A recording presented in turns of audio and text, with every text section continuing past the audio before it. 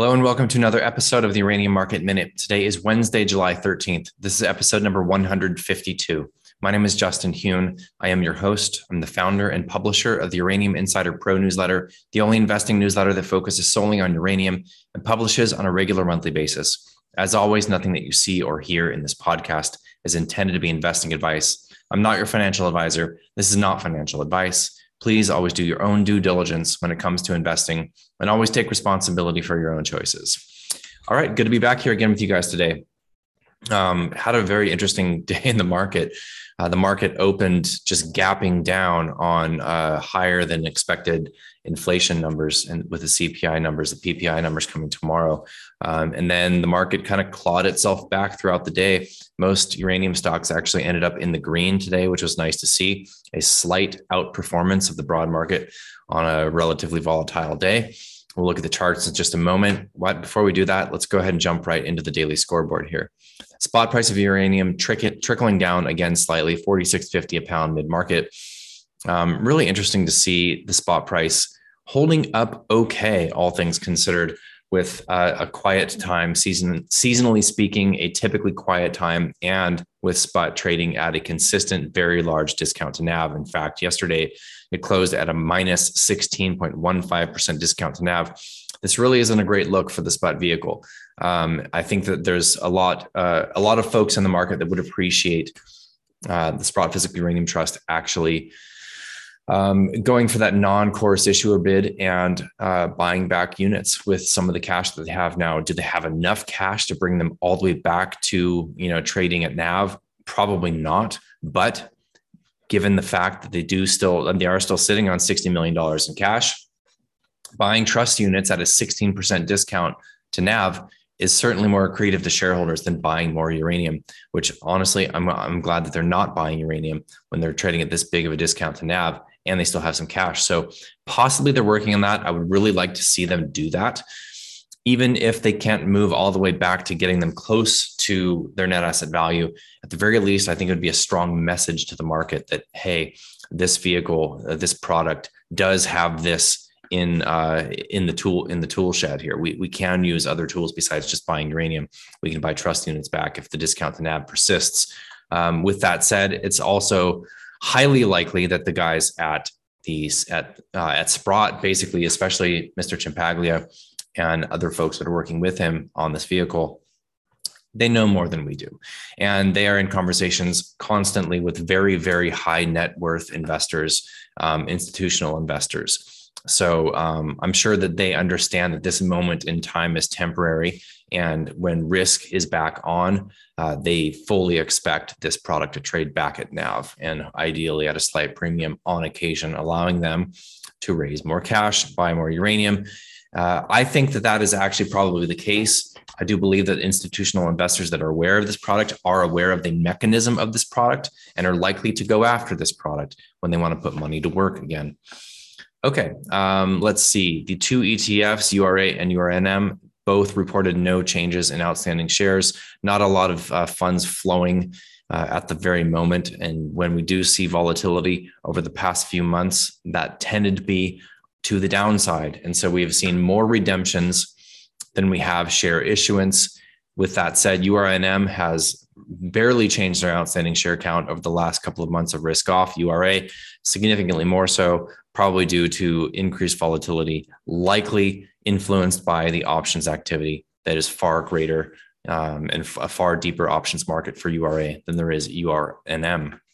Okay, let's look at the charts. I have a very interesting chart to show you guys that really, really starkly points to the underperformance of the equities of late. Okay, so when I've done this relative charting in the past of the miners relative to the metal, I have chosen to use the Sprott vehicle, the SPUT vehicle as the quote unquote metal. But now that that's trading at a significant discount to NAV, I prefer to actually go towards the UX1, which is basically the uranium futures price. And there isn't much of a uranium futures market. So this really is kind of the price of uranium. This UX1, excuse me, let's see. Continuous current contract in front, 46.45. That's pretty close. We're actually right at 46. But either way, it's closer than it would be if you were to look at the Sprott Physical Uranium Trust, because it's trading at a 16% discount to NAV. And now we see the SPUT Trust today was quite weak, and the equities were up 1, 2, 3%. So, and the SPUT Trust was actually down today. So that we actually saw a big bump up in that overperformance. But in my opinion, if we look at URA relative to the front month contract on uranium futures, look at this level that we're sitting at here. The price of the equities, AKA URA, is at levels right now that they were back in November of 2020. This is before the bull market started. This is crazy. So you look at the equities valuations relative to the actual price of the commodity. We are back at pre-bull market levels. And you might say, Justin, some of these equities have doubled, tripled, quadrupled since that level. And yes, that is true. But if you look at things on a relative basis compared to where the metal is, we are back at pre-bull market levels for the equities. That's insane. And this actually speaks a lot towards what I've spoken about in the past couple of weeks, which is the smart guys. And I don't want to say, I'm not trying to say that there's smart people and dumb people, smart money and dumb money in the sector. Of course there is, but what I'm trying to say is that the people that have put 10, 15, 20 plus thousand hours into this, that are managing hundreds of millions of dollars in assets under management in uranium specific or uranium focused funds, these guys are getting long here. These guys are buying your shares. Okay. That's what's happening here. And I hate to put it so bluntly, but you'll often see kind of a retail panic tweet saying, who in their right mind is selling here? Who is selling? Damn it. Who keeps selling? Well, every time there's a seller, there's a buyer, right? You can't sell to nobody here. You have to sell to somebody who's willing to buy. So who are the buyers here? That's the more important question. Who are the buyers here? And I'm telling you, the buyers are the people that have the confidence that comes from many thousands of hours of research, the confidence that comes from understanding what's happening in the fuel cycle, understanding what's coming in the fuel cycle. And we are going to really drill into that, what's happening and what's coming in the fuel cycle in the webinar next week. That is a week from tomorrow. That is July 21st. I've mentioned that the last couple market minutes. I want to reemphasize that because this is the most important thing to understand, is knowing what's happening currently. Because if you just look at the screen, if you look at Numerica on Twitter and you see the spot price down a couple of pennies or maybe $1 here, 50 cents there, you see the spot vehicle trading at a big discount to NAV. You see, okay, the things are just really quiet and boring in this space right now, but you've got to understand what's happening behind the curtain. And that's really what we're going to dive deeply into. And I've talked about this to the extent that I'm able and willing to do so on this free podcast, but we are going to really, really see how the sausage is made next week. And that's something I'm very much looking forward to. So long story short, people who are selling here, who is buying? The people who are buying are back. We're back to this being a contrarian investment again. This is a belief in the fundamentals, a belief in where the market is going to go eventually, and a trust in that, and understanding that we've pulled way back in terms of valuations for these things. And yes, the spot price has fallen from the price that it peaked out at. That is true, but we are way up in the spot price before the beginning of the bull market. In fact, we're up about 50%, slightly more than 50% when the bull market started. Okay. And we're talking about December 2020. The bull market did not start in March 2020. Okay. The equities bottomed out because of a risk off event. That was a complete anomaly. That was an exogenous event that had nothing to do with the fundamentals of uranium. That's not when the bull market started. Now that led to, a Cigar Lake being pulled offline for 6 months. That led to Kazatomprom not doing any well field development for 6 months. That had some knock-on effects in the future, although very little for Kazatomprom. But the real volume did not come into the sector until December 2020. That's when we saw the volume kick in that wasn't there before. And look how the volume has really picked up since then. So this is that kickoff moment, December 2020, when money started to flow into the sector in a new way. And really that trend has only continued. Now, money has come off a bit, volume has come off a bit. And when I say money has come off, that's not entirely true. We've actually seen more share issuance than we have redemptions this year to date. In fact, we've seen over $500 million in mandated buying from the ETFs alone. But we're seeing this decline in volume as we've seen the sector pull back. Now, that's something that I'm definitely okay with seeing. All of that is to say, to wrap that up, who is selling here? The people that are selling here are there's some retail capitulation. Capitulation is a pretty strong word. I don't mean that we're seeing panicked high volume selling. We aren't seeing that. We're just seeing kind of an exhaustion from retail, in my opinion. And I'm telling you right now that I'm talking to the guys that I'm mentioning here, and these people are very bullish, and they are buying the shares that the retail capitulators are selling. Cameco did decently today, up 0.5% on the day. The S&P was roughly flat. In fact, I think it closed slightly down. So we did see a little bit of outperformance here. This has been a sector leader for the most part. We're sitting right around that important area that's seen. How many times have we seen this area defended right around that $20 area? 1, 2, we broke down below that in January. 3, 4, 5, 6, 7. This is an important area that's being defended currently. Will we go risk off again? We will see what a surprise higher rate hike in later in the month. I don't really know, but all I know is that things are looking prime. A lot of these things are looking coiled. NextGen, I like to look as another large cap in the sector that's been particularly beat down. This one, we're seeing continued positive divergence in the RSI. NextGen up almost 1% on the day, but still we're not seeing breakout volumes anywhere across the space. So let's go ahead and look at the Sprott Physical Uranium Trust lastly, just because we're masochists. This one broke down heavily this morning, traded back up, ended up closing only down 1% on the day, putting in what looks to me like a pretty strong bottoming hammer candle. Though the volume, again, is just not there. And I don't think we're going to see a whole lot of volume come into this until we get at a closer to NAV. Although, you know what, we did approach NAV on this previous run up back in May, and the volume still did not come into this vehicle. So this one really speaks to risk off across the sector. Interestingly enough, this gap from September, now we practically filled today. We were a couple of pennies from filling that gap today. Incredible. I honestly cannot believe that we are seeing these levels. And if you are deploying cash, if you're just arriving at this thesis, if you have cash to deploy, despite the fact that you are long, perhaps you've been long for a very long time. We have newsletter members that have been long uranium since Fukushima. I'm not kidding. They've round tripped this thing. I know people personally that I speak with that have been long since 2015.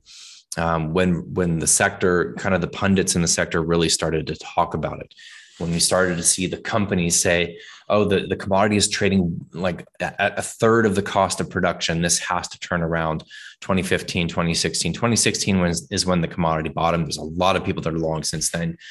And these are people that are very, very patient and looking for a generational wealth opportunity in this trade. And gun to my head, I think they're going to get it. All right, going to do a quick mailbag here. A couple of points that came in, questions that came to me earlier in the day. The first question has to do with a waiver. This person wants to know my take on this waiver that the Canadian government has given to CIGN, ARCC shippers.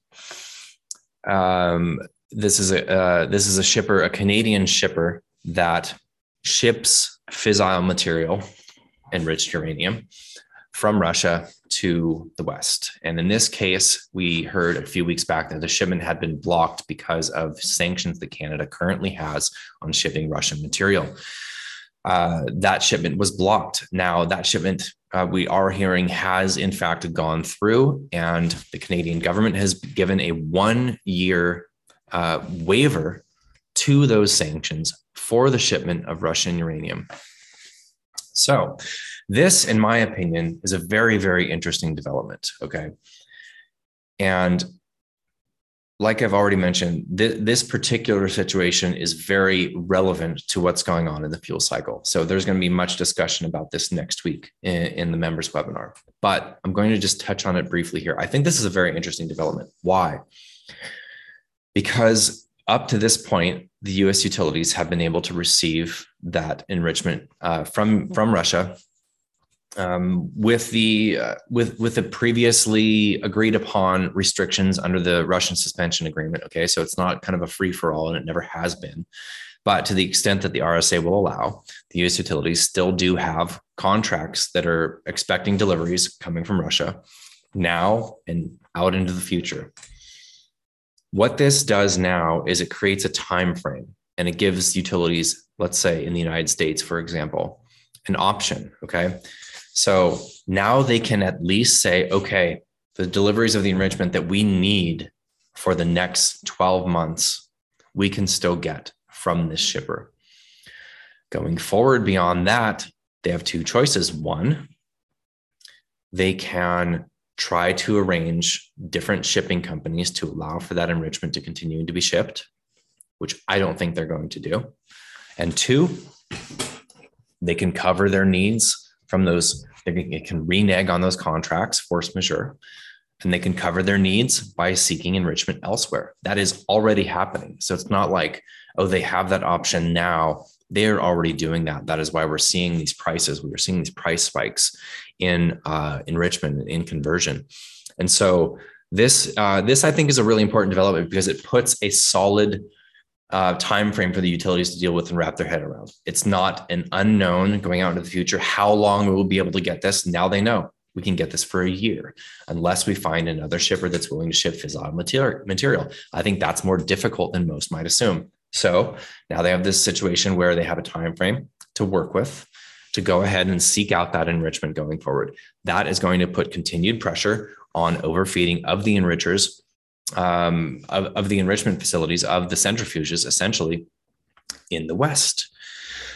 Big deal, very big deal. So look forward to diving deeper into that next week. But for now, let's just say that shipment is coming. The U.S. utilities that need that uranium, okay, there's no real short-term workaround for this. So in my opinion, it's actually a good thing that they're giving them this allowance.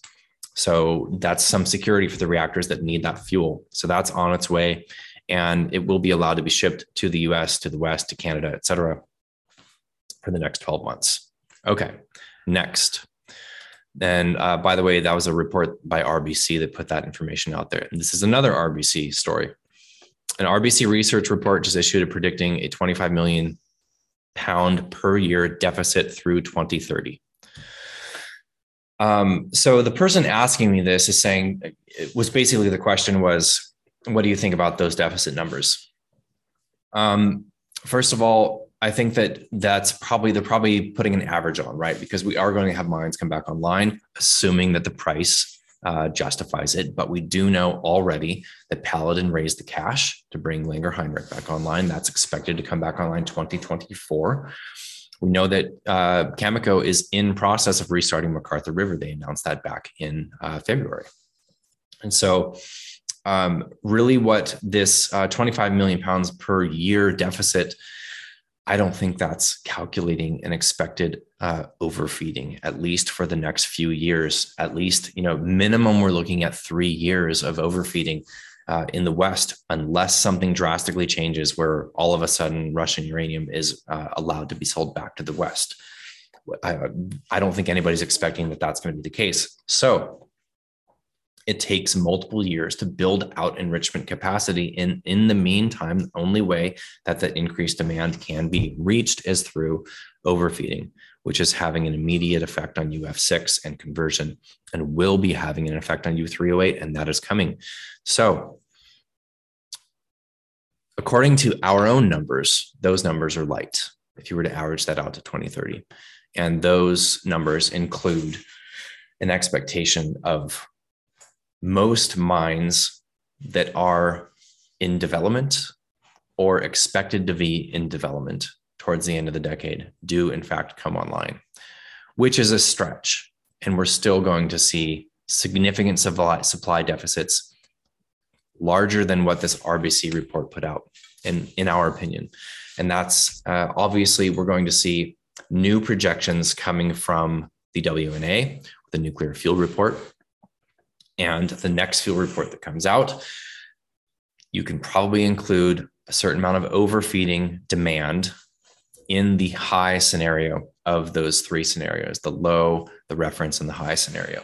So in my opinion, the high scenario is what is more than likely going to play out, at least in the short term. And by short term, I mean, let's say short to midterm, at least in the next 3 to 5 years. I think we're going to see a much, much greater demand coming from the Western enrichers because of overfeeding. It's a huge swing. It's a huge inflection point. I talked about that a couple of days ago. That's a really big deal. So either way, even if we go with the numbers from RBC, that's big. 25 million pounds a year out until 2030. That's a really, really big deficit. But I think that we can assume that it's even going to be greater if you consider the overfeeding demand that is happening right now. All right. Thank you for watching. If you do enjoy these episodes, I really would appreciate you liking this video, subscribing to this channel. If you're listening to this on Apple Podcasts or Spotify, thank you for your support and for listening to me on those platforms. If you want to leave me a review on Apple Podcasts or on Spotify, that would go a long way to helping us out. And not looking for any favors here. Realistically, what we really want to do with this channel is to do our best to inform and educate on kind of the nuances of this market and bring more people into this investment thesis. And the reasoning for that is we believe strongly that we can make a lot of money on this investment. And I really want that to come to as many people as possible. With the caveat that you have to be patient, you have to understand it's a volatile sector. You never want to put all your eggs in one basket, et cetera, et cetera. All of the standard classic value investing tropes apply here. You don't want to put all of your eggs into this investment. Andrew Weekly, my friend Andrew Weekly from Smith Weekly says, only invest in uranium what you're willing to lose. Okay, that's a place to start because it is very, very volatile. It's very risky, but we believe strongly that we're going to see immense returns with this trade in the next, 12 to 36 months and possibly longer.